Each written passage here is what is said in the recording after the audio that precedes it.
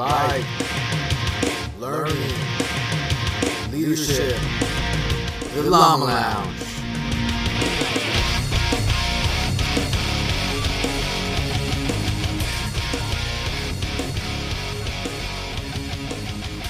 Yo, welcome back to the Llama Lounge, a dialogue on all things life, learning, and leadership. This is Joe Boubede, and I have one of my brothers, Adam Boubede, in the lounge with me today. Adam is a senior enlisted leader in the United States Air Force who has led multiple large organizations and currently serves as a chief enlisted manager at the 786 Civil Engineer Squadron at Ramstein Air Base in Germany. What's up, Adam? How you doing? Man, I'm doing great. I'm excited to be here and be a part of the Llama Lounge. I'm a long-time listener for as long as you've had this podcast, even though it's a short amount of time. But yeah, looking forward to a great conversation and hopefully share some good leadership insights that's worthy of the podcast. Yeah, man. We were talking about before we hit record, like how we've been trying to do this for a while now, man. You were deployed, then now I'm deployed, right? And we're just bouncing back and forth. It's been a minute. We've been talking about this for a while. Yeah, I think the first time you reached out to me was like March of 20. And you were like, hey, man, what do you think about being on the podcast? And I was like, this would be awesome. Just let me know. I'll set the time aside. And then, you were in quarantine and trying to do all your pre-deployment stuff. And then I ended up coming off my deployment and you reached out to me again. You were like, hey, let's set this up. And now you were deployed and trying to get everything spun up. So funny coincidence. Yeah, it's funny. I think between the two of us in 2020, we've probably racked up like 4 months of quarantine. It has to be about 120 days, it feels like, man. I'm telling you. That's absolute facts. I don't even want to do the math to figure it out because it's probably going to be depressing. Yeah, for real. So, hey, you're over in Germany now. How long you been out there now? So I got here right at the very end of November. And then, I did my quarantine here and then we ran into the holidays. So, I mean, you're talking barely 60 days. Yeah. So how's things out there? Things are different all over the world, man. How's things over there in the Ramstein area? Well, first of all, it's cold. I'm kind of missing the sun, even though it was hot as hell in the desert. But it's really tight with some of the COVID restrictions that are going on. And I know everybody else is fighting it, but it's pretty hard here. And, you got guys that want to go home and visit family in the States, and that's rough. So travel restrictions is making it pretty hard. On top of that, some of the things that people look forward to in places like this, you go to Germany, everybody tells you, oh yeah, you need to see this, you need to go out to here. And no one can do that. Yeah. Yeah. You guys got curfew right now? We don't, but there are here at Ramstein. But there's a couple spots in the country that do. Yeah. Yeah, that's what I heard. A friend of mine, Debbie Gavin, you remember Deb, right? Yeah, she was at Osan with us. Yeah, she was telling me that they have like a 10 o'clock curfew wherever she's at right now. I think she might be over in Stuttgart area, but I'm not sure. I was like, man, that's pretty wild. But I guess it really doesn't matter if nothing's open anyway. I mean, if you had 10 o'clock curfew. Yeah, a lot of the stores and stuff, the few that are open have like restricted hours. And because there's not too many places open, and when they open up, the line's long. Yeah. Yeah, I tell you what, man, I really enjoyed, I was at Spangdahlem for about 18 months and I really enjoyed my time there. But one thing I'll tell you, even before COVID, the hours on stores were already somewhat limited, right? Like you're rushing to get back, you're rushing to get to the store after duty hours and stuff. And then they close early anyway. And I can only imagine how much more of a struggle that is now. And the winters too, I just remember a lot of people were struggling. Now I'm from Washington State and you were stationed there. So you know how it is when it gets dark real early in the wintertime and you got to kind of deal with it. But, for a lot of people, it was a big struggle in that area. Like, cause it would, in the summertime, I remember it didn't get dark till like sometimes 10:30, 11 o'clock at night in some places. But then in the wintertime, you'd go to work in the dark and you'd go home in the dark, right? Oh, yeah. So before coming out to Germany, I was at Joint Base Lewis McChord. I was stationed out there for about 3 years. So my acclimation period was almost zero. I come over here and I'm like, yeah, I know exactly what to expect. The cold, the darkness, and then, you know, I'm looking forward to leaning into the summer and the spring to see how beautiful it is out here in that environment. Yeah. Yeah. I'll definitely say make sure you get your supplementation and your vitamin D and all that stuff right now, because with that and being isolated into homes for sure. But man, Germany is a great country. And hopefully, you know, some of the stuff gets squared away with the vaccines and everything, and you'll be able to really enjoy traveling Europe. Cause I'll tell you, I think when I was there, I must have traveled 20 something countries easy. Man, that's one of the goals, is just to get out and I don't want to call it checking boxes, but see this part of the world, and, you know, not just stay locked into Ramstein Air Base. Yeah. Yeah, man. So, hey, we're going to get into some great conversations about, in particular, an article that you wrote, and a little bit more about professional orgs as we go on. But before we get started, for you to tell your story, because, you know, we've found that we just learn a lot from the stories of others. So, yeah, why don't we start off with, how did Adam Boubede become the man he is today? And where do I start on that one? So hometown is New Orleans, Louisiana. You know, going through high school, I wasn't sure really what I wanted to do, and I was indecisive. I burned up a lot of time, didn't really prep for like actually going to college. And when I started looking at options, I knew I wanted to do something different. And I knew I didn't want to pay for college. So the Air Force kind of was a good option. I went down there, got into the delayed enlistment program, sat in that for about 6 months, and then joined right after I graduated high school. So I joined in 2003, and then, you know, went and did the whole tech school thing. And then sure enough, they bring you in, they tell you, hey, where did you want to go? I was like, well, you know, all the things on my dream sheet, you know, somewhere that's green near the water. And they were like, well, how about Holloman Air Force Base? And for those of you who don't know, it is the driest, most desolate area. Not by the water. Not too many. No. Yeah. Lots of sand though. Anyway, so that's where I started off my journey, you know, the unexpected and a little far away from family. But my original intention was do my 6 years and just get out, finish my degree and go back home, take off the uniform, not really look back. But I started really enjoying the camaraderie, and having that sense of purpose of doing something bigger than myself. And I had some really good mentors along the way that were pointing me the right direction, like, hey, try this, be challenged doing this. And I loved the challenge. So I pushed myself to just be better than I was. And through some of that growth, I kind of decided, you know, okay, maybe I make this a career. And I ended up working it out backwards. So, you know, essentially I was a 6-year enlistee, right? And I figured, okay, if I keep going, I'm either going to re-enlist for 4 or 6. And whether I do 4 or 6, it takes me past 10. So then I'm 50% of the way towards 20. Well, I might as well go all the way if I'm going to go halfway. So once I decided, well, I guess I'm doing 20 years. Well, where do I want to be in 20 years? And I thought an ambitious goal that was challenging but attainable was make chief under 20. And that was one of the things that I used as like the long term to keep driving myself. And then to keep myself going, I had to give myself a reason to keep doing it, because it wasn't the prestige of wearing the stripe.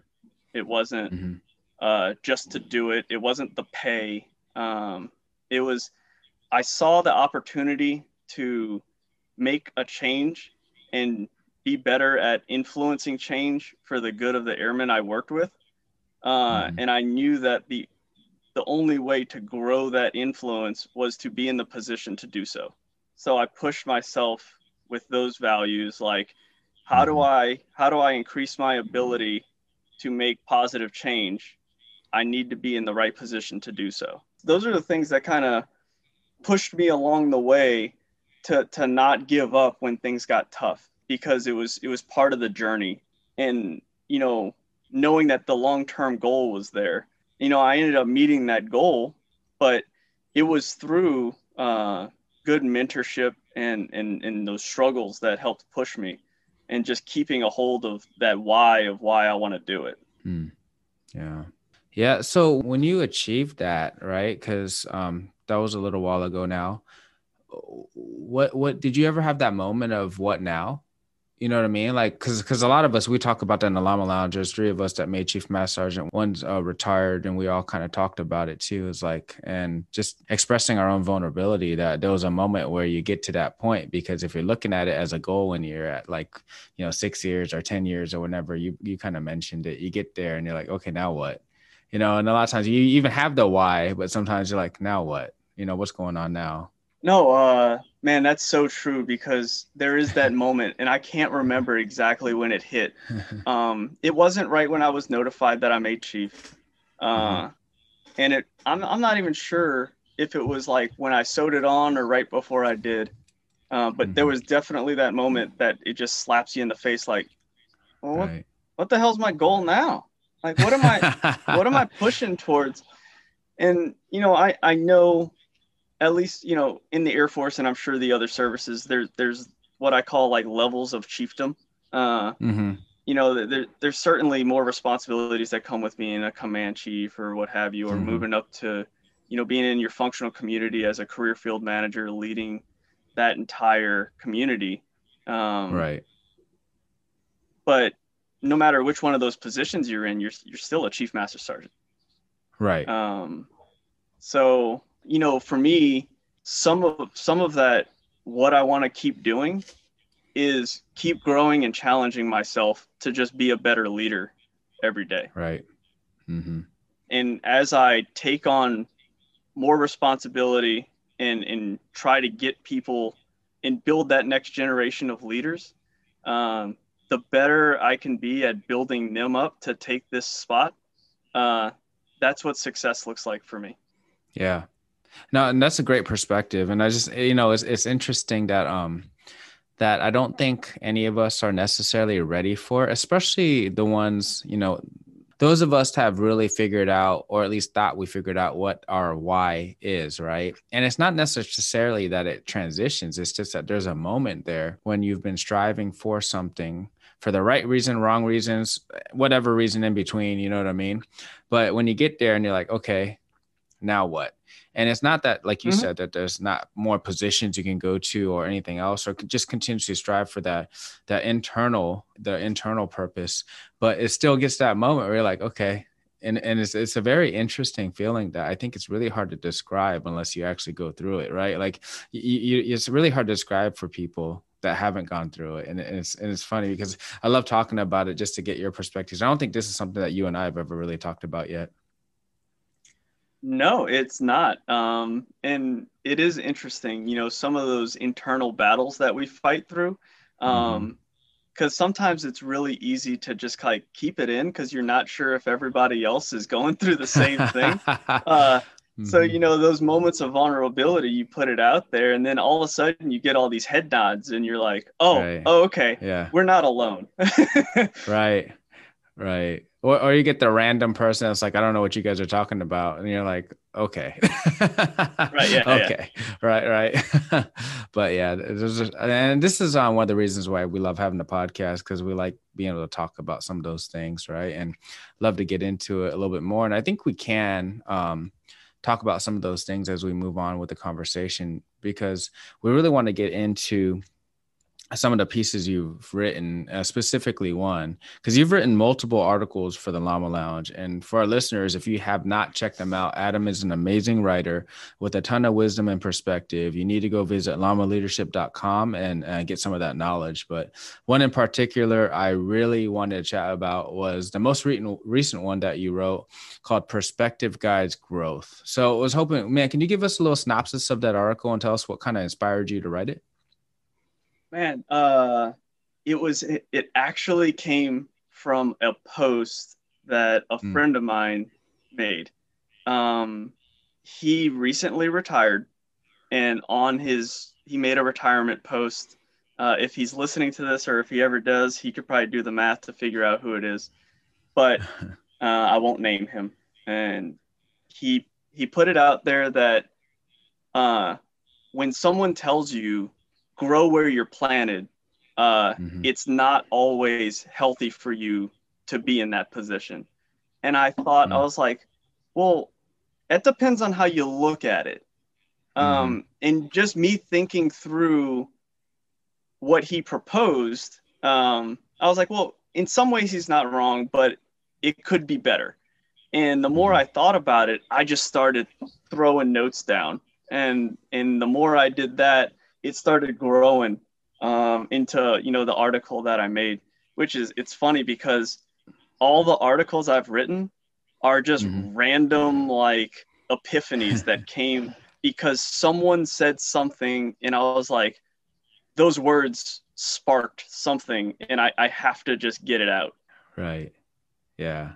Yeah, absolutely. And I think, I mean, and I really loved the article on, and, I'll be full transparency, very similar to me whenever something happens at work or while I'm on a run, a thought comes through, and then next thing you know, an entire article just comes out. And yeah, you've written some great ones. And this one I thought was really cool because it really centers about, facing obstacles and how attitude, gratitude, and willpower can really help you get through it. So I was hoping maybe I could explore that a little bit with you. So what were your perspectives on that? So the biggest thing is getting after the myth of grow where you're planted and talk about some of the realities that come with that, because it is such a common phrase. And, both of us being in the military as long as we have, I'm sure we could just rack up the amount of times we've probably heard it from people that either are trying to mentor us, or you might even said it yourself to one of your guys that you're mentoring, is like, hey man, grow where you're planted. But what does that really mean, beyond just saying the phrase? So when I started digging through it and doing some deep thought myself on what I learned from it, what did I take from those situations, and how did, because I'm a big advocate of grow where you're planted. I believe, I truly believe that, yes, while not every single position you can ever be in is as promotable as the next, it's obviously easier to grow in a nice fertile meadow than to grow out of the concrete, like some of these, rough daisies that just weeds pull through, but they do it. Yeah. Right. Right. And when I started thinking about like what really makes it to where you can be successful in those situations, no matter the difficulty, it came down to those things: attitude, gratitude, and willpower, which in fact are all things that you control.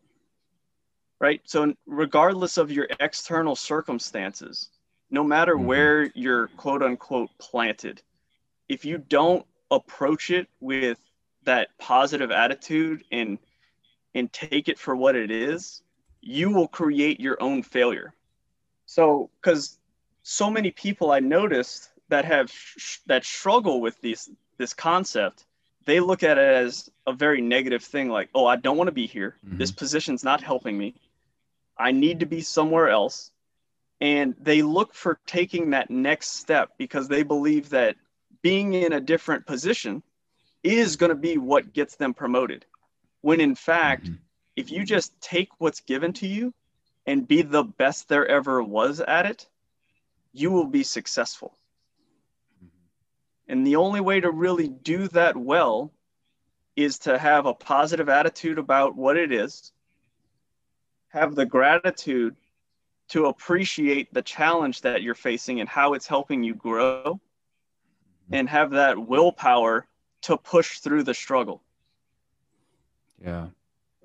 You bring up a good point on what's the intent behind someone giving you that advice. Because you and I, we've heard it many times, like you mentioned, and we've probably given it too. And you think about the intent behind it, when somebody gives that advice. And I kind of feel like there's probably more than just these two perspectives, but two come to mind most often to me. Is one, it's like we live in a world of constraints. There's only so many opportunities, right? So we're going to put you here and just do what you can with it. I can't do nothing about it. So just go ahead and grow where you're planted, right? I mean, it's like, what am I going to do? And then Right. it is what it is type of thing. And then there's the other one that's like, hey, I'm putting you in this situation. You may not necessarily like it because it's not the shiniest, sexiest looking opportunity, but I'm also seeing about your adaptability and your ability to grow. And like you said, display the attitude, find that gratitude, and then also showcase the willpower that you have and test yourself as well. Because those people who can do those things, to me, if you're an adaptable follower, that shows potential for taking on more responsibilities, because you're not just good at making widgets. You're able to do other things as well, and you have a good attitude about it. So I think, it really is intent, but your focus on like, how are you going to take it though? Because you're going to be put in those situations. You're going to Yes. be, it's just the way it is, right? Life is life. People talk about life isn't fair. No, life is just life, right? And we're going to deal with those situations. So, and you're not going to have a lot of control over that. So what are you going to do with the opportunity that's in front of you, regardless if you think it's hot, sexy, nice, or not? Right. And I know you've talked about it a lot, with your experience going to the AFRC Mm-hmm. and being the NCOIC over there, and how when they presented it to you, you were like, oh, hell no. They're like, you're setting me up for failure. I don't belong here. Right. And, those type of things, I remembered, and even writing this article, I did some deep thought on, hey, when I was in that spot, where was my mind at? How many Mm-hmm. times did I say, man, they're trying to screw me over, putting me in this stupid spot. This is not going to Right. help me at all. It's just doing somebody else's dirty work. Mm-hmm. And, I talk about it in the article a little bit, where it talks about having the right attitude and not talking negatively even to yourself. Right. But admittedly, there's going to be a moment where you're going to tell yourself this sucks.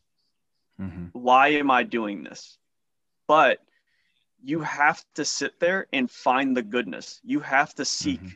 why this challenge that's in front of you and why accepting it as a challenge is going to make you better.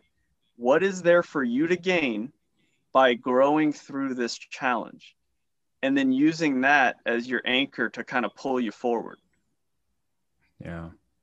Yeah, absolutely. And I think that, another cliche is, things happen for a reason, but time and time again, it that proves itself correct in my life, at least. But it is a lot about how you perceive the attitude that you have right towards it and everything else. But I remember a story for me is, when I made chief, I applied for positions and I was coming out of Korea, serving with you. Right. And I had pretty much top priority on assignments. And, for those that don't know, chiefs typically we do apply for positions and not bases, right? So I volunteered for a particular base that had 2 chief positions in it, but I only applied for the squadron superintendent gig and not the operations flight, right? So instead of being at the flight, I requested to be at the squadron. While I was a brand new chief, didn't even have the stripe on yet, right? And then when I get picked up for this assignment, I get put into the flight just like I just came from, right? A position I just came from. And I felt some type of way about it. You know what I mean? Because I was like, I could have picked all these other installations, right? I could have picked another position to be at that squadron superintendent position, right? And before I even found out what was going to happen, I even cut my leave short and everything else to get there quicker, because I thought I was going to be in that leadership role that the leadership team leaving said that they needed me to get there earlier so I could, so I could be the continuity bridge between. And so everything I did, I felt like I did what I was supposed to do. Then I get there and I find out that I'm not even going to be in that role. So like I said, I felt some type of way about it, and heard about a lot of the other reasons why that happened. And it frustrated me. But when I got there, I realized that the flight needed me, right, for sure. And a lot of other opportunities kind of came up because of that. And one of the big opportunities was growth for me and how I wanted to deal with it and what kind of character I was going to show. Was I going to be a whiny baby in the corner with a wet diaper, or was I going to, live to what I tell other people they need to live to. So I did that, right? And I did the best I could in that position, realized I was there for a reason. And uh, just so many opportunities came about because of it, right? And I tell people all the time that a lot of times the greatest growth opportunities, as well as just opportunities, period, come from those non-sexy, those cruddy, dirty looking opportunities that you were going to bypass any way you can, right? So growing, where you're planted in that circumstance, you can choose to grow where you're planted effectively. You got to do it right, just like you say in your article. Yeah. And it all starts with your attitude and your perspective on how you're viewing what you're given. Mm-hmm. And, yes, control what you can control, because if you attempt to control the things that you can't, you'll just spin in your wheels. If you just walk in and be negative and like, I just needed to be in a different position. Well, that's not for you. You can't, there's nowhere to move you. You just have to do it. But if you just continue to keep coming in and being mad about it, then nothing changes for you. You're just still mad. But if you just go ahead and go, you know what? I'm here. I'm going to do my best, and I'm going to take everything there is to gain from this position and just try to change myself by changing my mind. And then you never know. Maybe that turns into the best experience you ever had. Right. Yeah. And oftentimes it does, right? But you got to have the right attitude about it. And, I think about it too, is you go into those roles and the positions and they put you in that one, and maybe you're passed over for something, whatever it might be, right?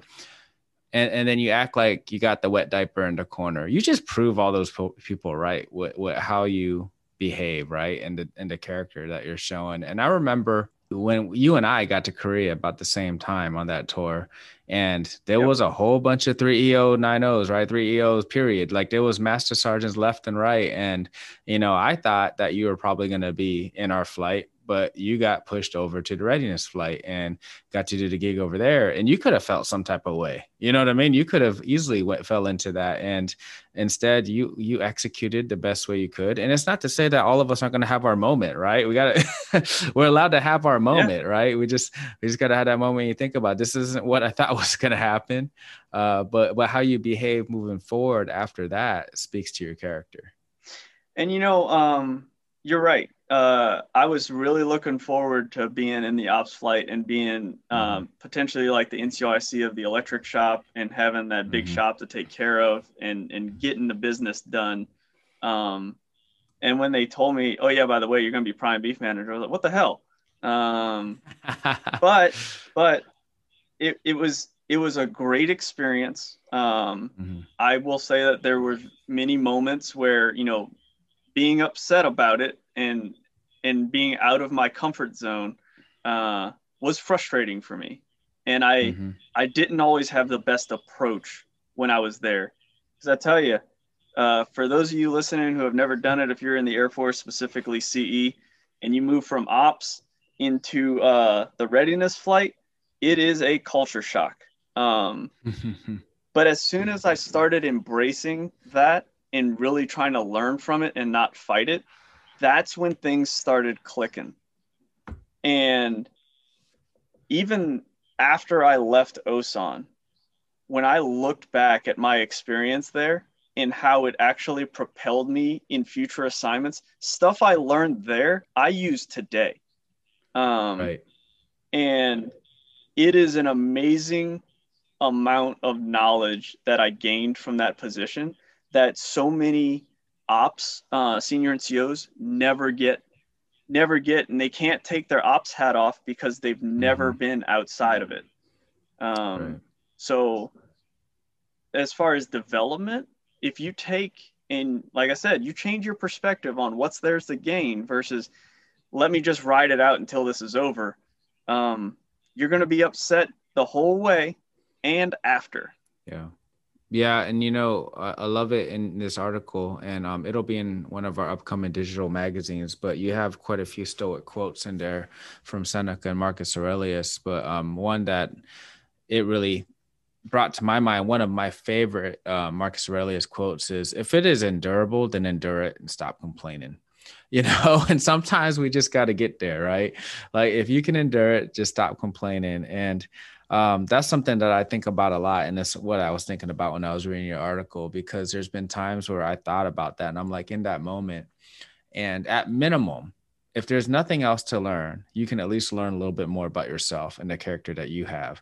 Because I talk about this a lot and I've said it in previous episodes. It's pretty easy to be excellent at what you want to do and what you like to do and what you're good at. Mm-hmm. That's called normal, right? I mean, that's just normal. But to put that 100%, effort into the stuff you don't want to do, the stuff that you got thrown into, the stuff that you're not necessarily good at, right? Outside your comfort zone, that's called character, right? And that's what we need more of. Yeah, and I really love that quote. And there are moments, you need to vent, you need to get it out, even if you're just talking out loud to yourself in your room, and you're like, what the hell? Why is this happening? Right. But you have to find a way out of it. Sometimes it's good to just kind of yell and be angry, but get past it. Don't hold on to it, because then the next thing you have to ask yourself is, but why am I angry? And what can I actually do about it? And if you can do nothing about it, then stop being angry and stop worrying about it, because worrying has zero value for you at that point. It's going to do nothing for you but cause more negativity. Right. Yeah. Love it, man. Love it. And like, that's the big thing that I want to make sure that we foot stomp too, because there's people that are listening to this who may be in this situation that we kind of talked about, right? And neither one of us are saying that it's not okay to vent or deal with it. You're in your own head kind of thinking about it. And maybe you were treated unfairly. We're not saying that's not happening too. I mean, it might be the case as well, right? There's all kinds of stuff that might happen, but how you're going to respond to that, that's key. How you're going to respond to that is not only going to like improve or degrade, your quality of life moving forward, but also allow you to learn from it or gain something from it or not. And also display your character, show people what you really are. Right. And, you don't want to prove them right if you're being treated wrong, right? You don't want to prove them right. There's ways around that too. So a lot of opportunities there to grow. Yeah. And, I'd add in that in those situations, because, I've personally had some of those where I felt that I was done wrong. And sometimes that's the motivation to prove you wrong. You put me in a position, and I don't believe that your intent is genuine, and you're just casting me aside. This is not for my development, but you know what? I'm going to make this the best it ever was and show you that you were wrong, and you can be mad about it. And I'm just going to be happy being the best there ever was. Yeah. Yeah. And, that brings up a different thing that, a different topic that I kind of want to ask you about, because what you described there kind of can be perceived as having a chip on your shoulder, right? Like some of us have that, and some of us throughout our lives and careers and maybe in sporting events or whatever that might be, we've been driven because of the chip on our shoulder, right? And it's driven us to success. But I have a thought on that's not going to be effective in the infinite game. You know what I mean? Living with that chip on your shoulder, it's really effective for the finite game. Like there's a certain thing you're trying to accomplish, but some people live with it on their shoulder forever, right? And they continuously seek that, and they make it themselves. Like it's not there anymore. They're making it themselves. What are your thoughts on that? Have you seen that before? Yes, I've seen it. And yeah, you're right. If you start playing finite games, you're gonna lead yourself down the wrong path, and you're gonna be stuck on it, going little milestone to milestone, not actually going anywhere, like a rat in a maze, just looking for that next little prize. But I would say in those situations, finding that willpower, that courage to rise up above the situation is more about that, like you said, the test of your character and having that attitude of, I can be better than the situation you gave me, and I'm Mm-hmm. still going to win, and not win as in the game ends, win as Mm-hmm. in I'm going to overcome the obstacle you put in front of me and grow from it. So the infinite part is, as you build that muscle of this perspective and being able to challenge yourself that way, you get better at overcoming the obstacles. So no matter how many or how large they are, you know you can find a way. And that's the infinite part. The infinite part is having these three things locked down: attitude, gratitude, willpower. And you can just get through whatever's placed in front of you, onto the next thing, Right. which whatever you've defined as success is what you're pushing towards. Mm-hmm. Yeah. Yeah, and the reason why I bring that up, because those are all great points. So I think that I've seen folks, they were done wrong enough times, and then they developed the chip on their shoulder, and then they realize they need it to stay motivated, right? So then they start creating imaginary chips on their shoulders, right? And then they start creating enemies that aren't there to motivate them to continuously move forward. And to me, that's not going to be something sustainable, and you're going to be killing relationships as you move forward. But another thing I've seen is some lazy leadership when it comes to maybe a work center within an organization has some issues. And the leader says, nobody believes in us. It's us against everybody else, right? And that works in a sporting event, right? like nobody Right. believes us, you know what I mean? We have a chip on our shoulder and that might work. But within an organization that doesn't have a finite goal in mind, we're going to continuously operate, that doesn't work, and it starts alienating that work center amongst everybody else. And I think I call that lazy leadership, because you'll get immediate results because your people will be motivated, but it's not something sustainable. Oh yeah, it creates a very much an us versus them. And Mm-hmm. within the concept of teams of teams of teams, um, Mm-hmm.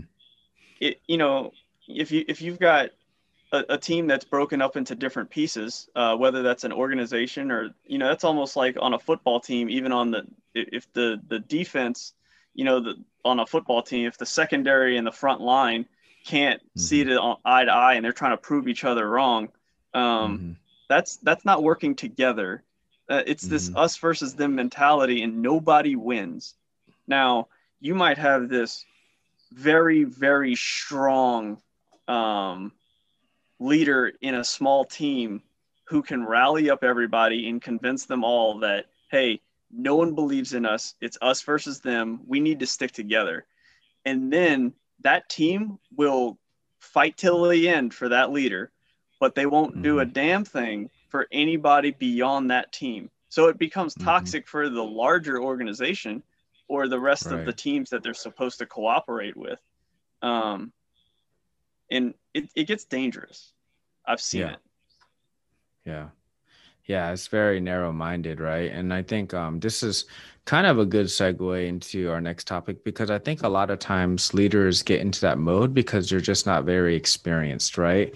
And they see that easy button of how to get people to perform. And if you make everybody else an enemy, you're going to get people to perform, right? But in a way that I think, and the reason why I value when people, when airmen, any service members, they get involved in professional organizations. A lot of people say, why do we got to do that? There's a lot of opportunities there to learn how to build relationships, how important they are to the bigger organization, as well as develop your leadership skills. So what are your thoughts on that? Because you're huge into professional organizations. You're big into SAMI.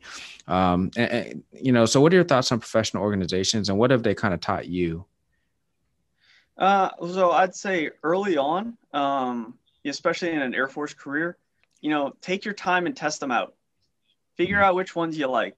One of the things I tell my guys, because something that people get wrapped up in, especially come EPR time, this is, man, I got to have like 5, 6 top 3 president on there. And that's Yeah. the only way I'm going to get promoted. That's not true. I tell them that get involved with an organization you're passionate about. You Mhm. don't need the title. Take on something that you like to do and do it well. Do it in a leadership capacity with results. And that is being part of that organization. And that's just a singular individual having a role, right?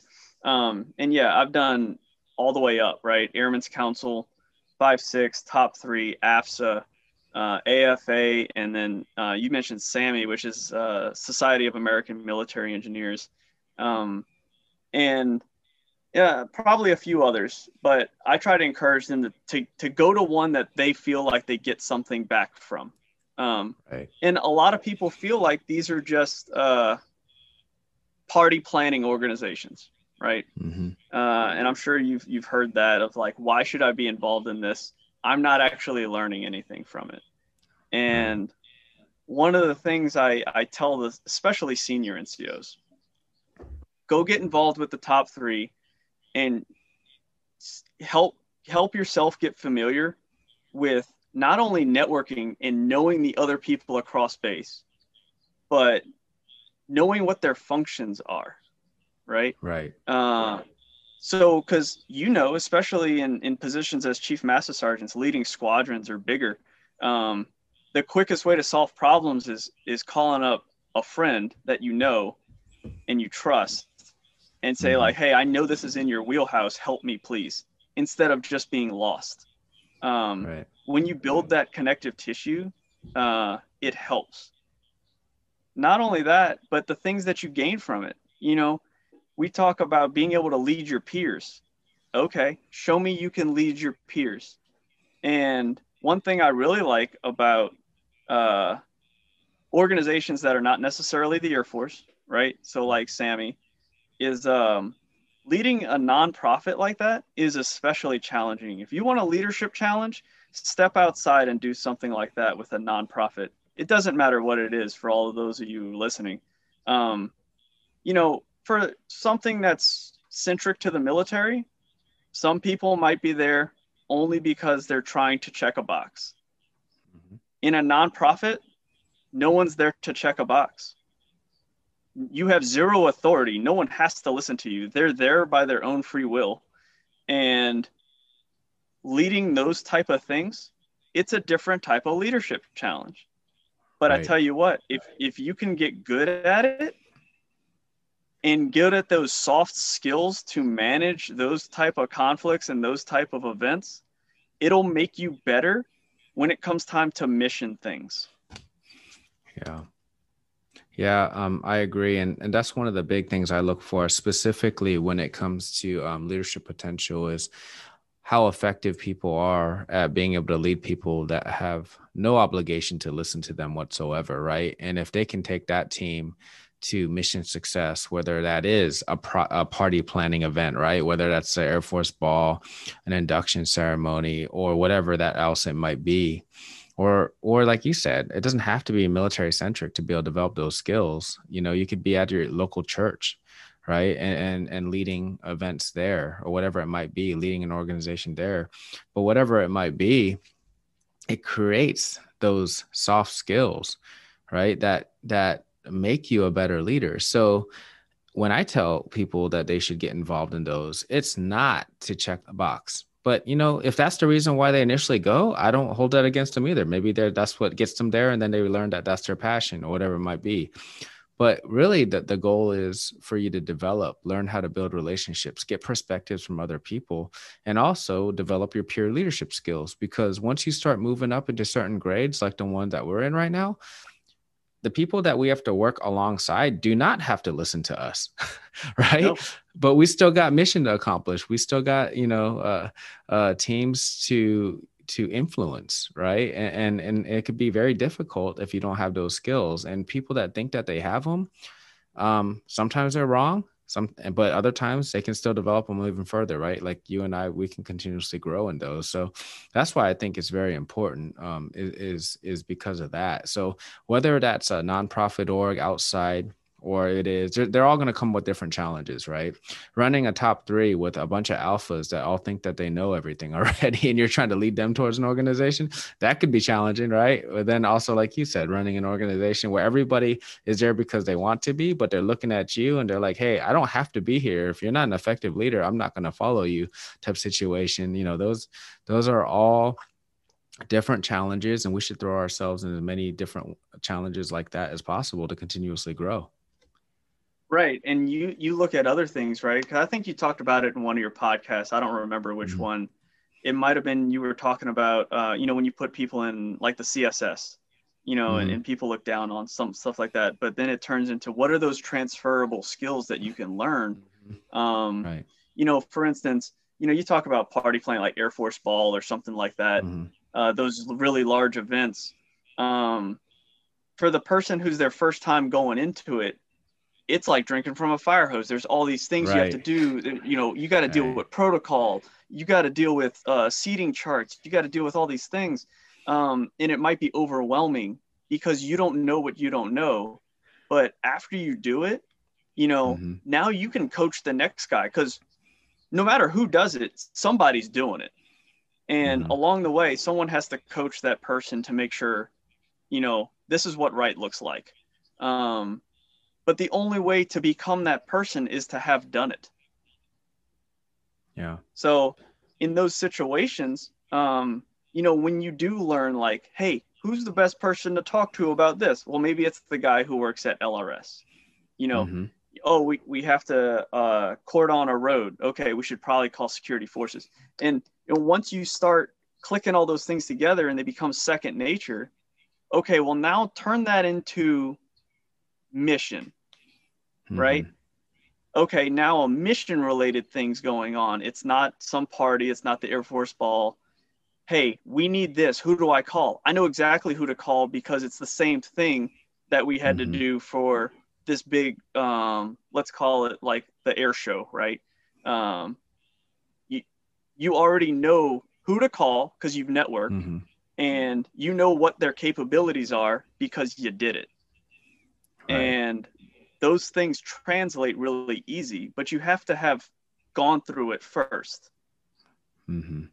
Yeah. Yeah. And, I've even talked to a couple of my senior NCOs when I told them that I wanted them to be involved in something or come to this meeting or whatever it might be. And it's funny because some of them will straight up say, well, I'm not really comfortable in those environments. And then my response is, well, that's the point, bro. Right? I mean, to get into those situations and learn, right? Good. That's the point, because that's when you're going to grow the most, and if you don't want to do those things, the biggest issue that I have is when there's no congruence in what you're saying and what you want, right? You're like, no, I don't want to do that because I don't feel comfortable doing that, but I do want to get promoted, and I do want this, and I do want to get these positions. Like, well, I mean, I don't know if you're going to be effective in those. You're good at what you do right now, but that's all I see you do, right? That's all I see you do. Man. And yeah, it's crazy. That reminds me of one conversation I had. I was in A1C at the time, and my supervisor, staff sergeant, going TDY was big. Going TDY is fun, and everybody wants to do it, and everybody wants the cool TDYs. No one wants the TDYs to some hellhole somewhere that kind of sucks. Right. So, you start picking and choosing which ones you volunteer for. And, his response to me was, you can't say you want to go, but turn them down. Right. And that stuck with me, I mean, forever, right? Because it applies to so many things. Don't tell me you want to be ready, but then you don't go. Right. Yeah. And some of those not so shiny pennies, like you mentioned before, end up being the best trip anyway, because they're hard, because it's a struggle, and you struggle with your brothers and sisters next to you. And they're the stories you tell 20 years later. Yeah. No, I'll tell you, like, the last time I was non-volled to a position was Korea. I didn't think I wanted to go there. I went there. I met all of you guys. We struggled. It was crazy. I was there for 2.5 years, and the world was falling around us all the time. But we had a great family there. And I walked out of there with a ton of experience, much thicker skin, an understanding of a lot of different things, some great mentors, some great family members, some new family members along the way, and a line number for chief. And it was not something I wanted to do. You know what I mean? It was not something I wanted to do, but we went there and we took care of business. And so many things are like that. That was the not so shiny penny, and great results came from that. And a lot of it, like you said, back to your article, attitude, gratitude, and willpower. So it got me through it. Man, Adam, this was a fun time, man. We need to have you on again. We got a lot more to talk about in the future episodes. I'm positive. Hell yeah, man. I'm ready anytime. You tell me, I'll show up. Yeah. So, hey, before we let you go, though, we got to do this leadership rapid fire. I know that you're an avid listener, so you knew that was coming. But we got to ask you these questions, bro. You ready? Let's go. All right. Question number 1. What is your favorite leadership trait and why? My favorite leadership trait is trust. I go with trust because, you all might have heard it. It's the cornerstone of leadership. I find that it's the foundation to all the other important pieces that you need. Character is important, credibility is important, and absolutely paramount to even calling yourself a leader is to have people that are willing to follow you. And they're not going to do it if they don't trust you. So, my favorite leadership trait is trust because it blossoms into so many other things. Yeah. And what's interesting about trust, and I think General Gronsky said the best, is like, it's not one of those things that you can expect from people but not give them. You know what I mean? Like, you got to, for a relationship, trust needs to go both ways. You can't expect people to trust you if you don't trust them, and you display that. So great one. All right. Second question. What is your favorite quote? My favorite quote: being challenged in life is inevitable. Being defeated is optional. Love it. So that's by Roger Crawford. He's actually a tennis champion who was the first and only tennis champion who has a disability. He's got a few books out and he does motivational speeches. But, when I didn't read a book that I found this in, I stumbled across it somewhere on, the interwebs. But it has so many layers to it, depending on how you look at it. Being defeated is optional. I look at that as like, yes, I can fail, but I'm not going to let the failure beat me. I'm going to learn from the failure and I'm going to rise up again and keep rising up and keep rising up and keep facing those challenges to just be better and be my best self. So refusing to kind of succumb to those obstacles that life challenges you with is why I like it. It helps me kind of find drive. Yeah, man, that's awesome. That whole defeated thing is Chris Dwyer, a buddy of mine. He wrote an article and that's coming out pretty soon as well. But he talked about undefeated, but not undefeated like you've never been defeated, but un-defeated, right? All of us have been defeated at some point, but how do we rebound from it? So great stuff. Can't wait till that we get that one out there too. All right. What is a book that you would recommend to an aspiring leader? Man, so many, but I'd say probably starting with 7 Habits of Highly Effective People. If you're an aspiring leader, I'd say that you got to start with figuring out how to lead yourself. And that's developing those good habits to lead yourself. And, if I had to branch off from there, the ones that really helped me was start with why and obstacle is the way. Because between having good habits and finding purpose helps you. And then, the obstacle is the way was one of those titles that helped me kind of find the mental fortitude you need when you run into those things.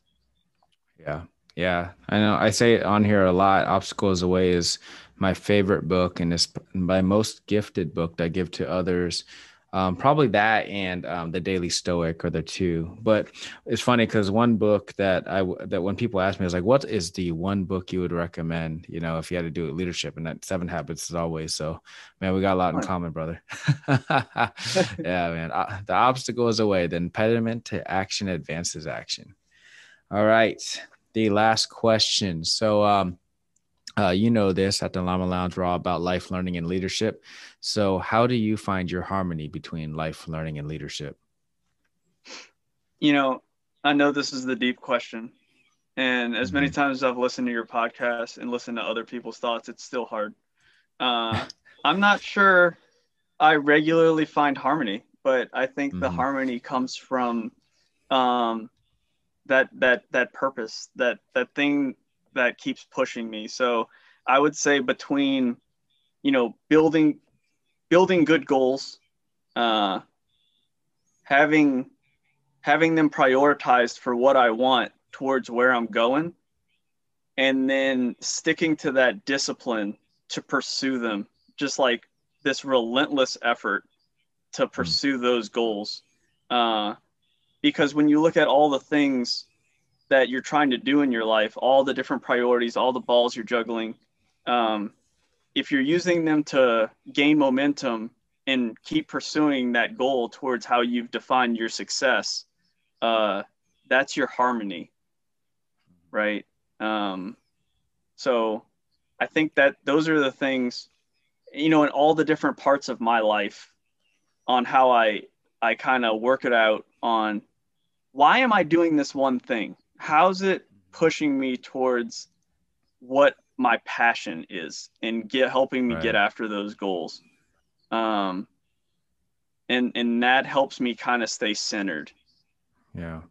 Yeah, I love it, man. I think that we don't ask ourselves those questions enough, man. We're just doing stuff. A lot of times we're kind of rolling through and, just asking that simple but not easy question to answer. Like, why am I doing this? Is it even pushing me towards, is it moving the needle at all on what's important to me? Right. I mean, and a lot of times we just don't take the time to reflect on that. I do that typically when I'm running or whatever else I might be doing, where I'm just really reflecting on stuff in prayer. But yeah, I think that's a great one, man. That's a great one. And you answered it well, even though you might have felt like you were going to struggle with that one. But next time we have you on, we're going to have a whole new series of leadership rapid fire questions for you. So, because I know we'll have you on again very soon. This time it won't take an entire year. You had mentioned that we talked about it in March 2020. So that's like at the beginning when we first started the Llama Lounge podcast. That's like way back when we were even considering having it. So that's how long it took. So this time we definitely won't wait that long to get you back on. Yeah, man. And I got some more articles kind of teed up to start heading your way. The ideas are flowing. And I actually set that up as one of my goals for myself for this year was to write one per quarter. Maybe not necessarily all towards the Llama Lounge. I think I do want to start testing the waters with some of these other ones that are a little bit, some of them are tougher. Some of them are like 5,000 words. And you got to have sources and everything else crazy. So I was like, all right, let's see if I could do it. Yeah.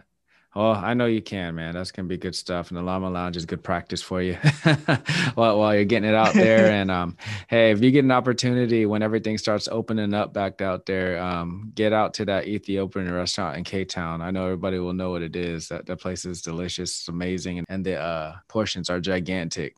So you're going to love it. So hopefully you get an opportunity to do that when everything starts opening back up out there. I'm writing that down right now so I don't forget. Awesome, brother. Well, hey, thank you for coming on, man. And like I said, we'll have you back on again, and love being connected to you. And I'm honored to call you a brother. And man, to all our listeners, as always, be safe, stay healthy. Llamas out. Thanks for tuning in to the Llama Lounge podcast. Be sure to visit the homepage for links to products and services related to this episode. And don't forget to subscribe to the show on your podcast platform of choice. See you next time.